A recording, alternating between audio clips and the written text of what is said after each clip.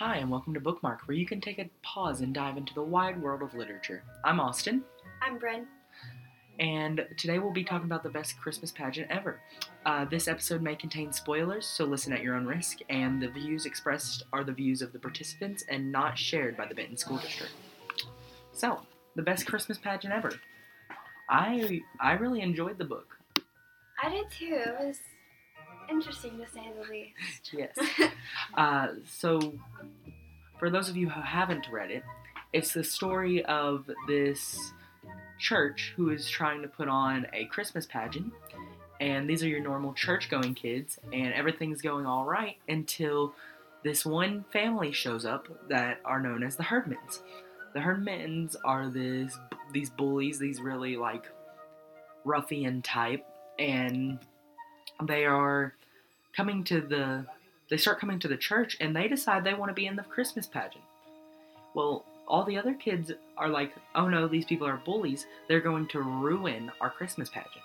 They even had the babies that were going to play baby Jesus. They had no baby because they found out that the Herdmans were going to be in the pageant. So they retracted.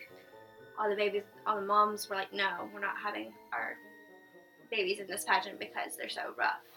Yes, and so everything's kind of falling apart for this Christmas pageant that they're trying to put on. And they're at one of these meetings with the entire cast of the Christmas pageant, and they're like, we can't find a baby, so if y'all have baby dolls, bring them. And this one character, who's named Imogene Herdman, states, well, why don't we just go take a baby from the supermarket? They're all just sitting there, their parents aren't watching them, so why don't we just go take one from there? And if that doesn't tell you about the Herdman's character, I don't know what will. Mm-hmm. And then, so, we get to the final dress rehearsal of the play. Everything's gone okay. All the Herdmans are, of course, acting rough and not really following what the director says. Alright, so I think the reason that the Herdmans are acting out is because, they're these poor children. Like dirt poor, basically. We don't ever really hear about parents. Their mom works all of the time to get away from the kids, and the dad isn't even in the picture. Yeah, and then they're living above a garage, and it's 6 children. And the community is always like, oh, we gotta help these children, but they never really do anything. You can tell there's a stigma around them because even the children are like, I don't like these people. Mm-hmm. And it's just, this is probably the reason they're acting out and stuff. And it's just really sad that no one's wanting to. Yeah, because they're just children. They need love and affection and someone to care for them, and they don't have that, which is really, really sad.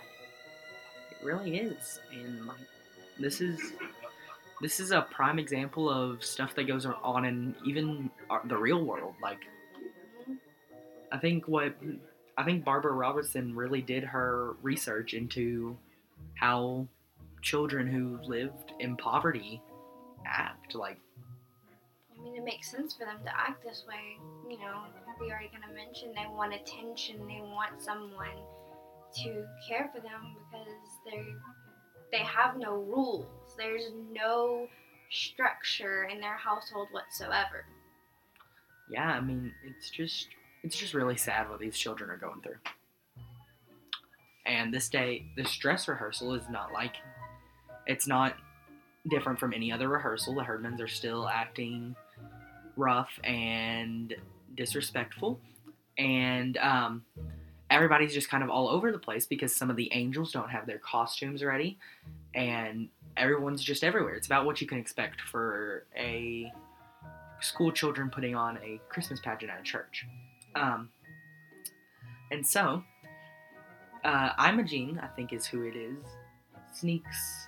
Was it Imogene? No, it isn't.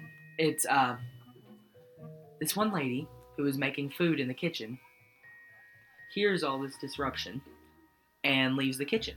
Well, in her leaving the kitchen, she leaves something in the oven, and it starts smoking up the place.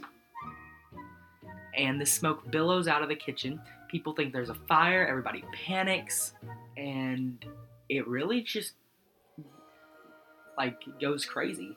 Yeah, they were all they're all screaming, and they were all running out of the church. Yes. And it was just chaos outside until everybody was it was just the food. It wasn't actual fire. It's all right, and it was. Yes, and not only are they acting all crazy outside, but the Herdmans are now messing with the fire trucks that came came to try and put out the quote unquote fire. And yeah, that's really well. Then you get on to the actual pageant, and the Herdmans now know the story of Christmas. They're all for it. Mm-hmm.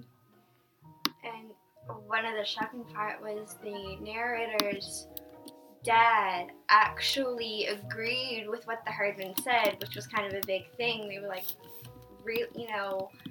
narrator was shocked that the dad was agreeing with what Imogen was saying about how awful Herod was. Yeah, he's so shocked that his dad would even agree to this, because these are the Herdmans. These aren't. You don't agree with the Herdmans. They're not the type that make anything make sense. And then, so yeah, that's basically the summary of the book. I really enjoyed a lot of the characters. My personal favorite would have to be Imogen. Yeah. Just because of her character arc. She goes from this, oh, I'm going to stick this plant so far up your nose that you're coughing it up for a week, and to this, all-knowing Christmas loving person. And it's just a beautiful character arc. And this book's just so funny, and I really enjoyed it. I really enjoyed it too. So yeah, that's the best Christmas pageant ever. And like I said, we really enjoyed this book. I really hope y'all do too. But this has been our second Christmas episode, and this has been Bookmark. Thanks for listening, and we'll catch you next time. The music in this episode was provided by Fezline Studios. Thank you.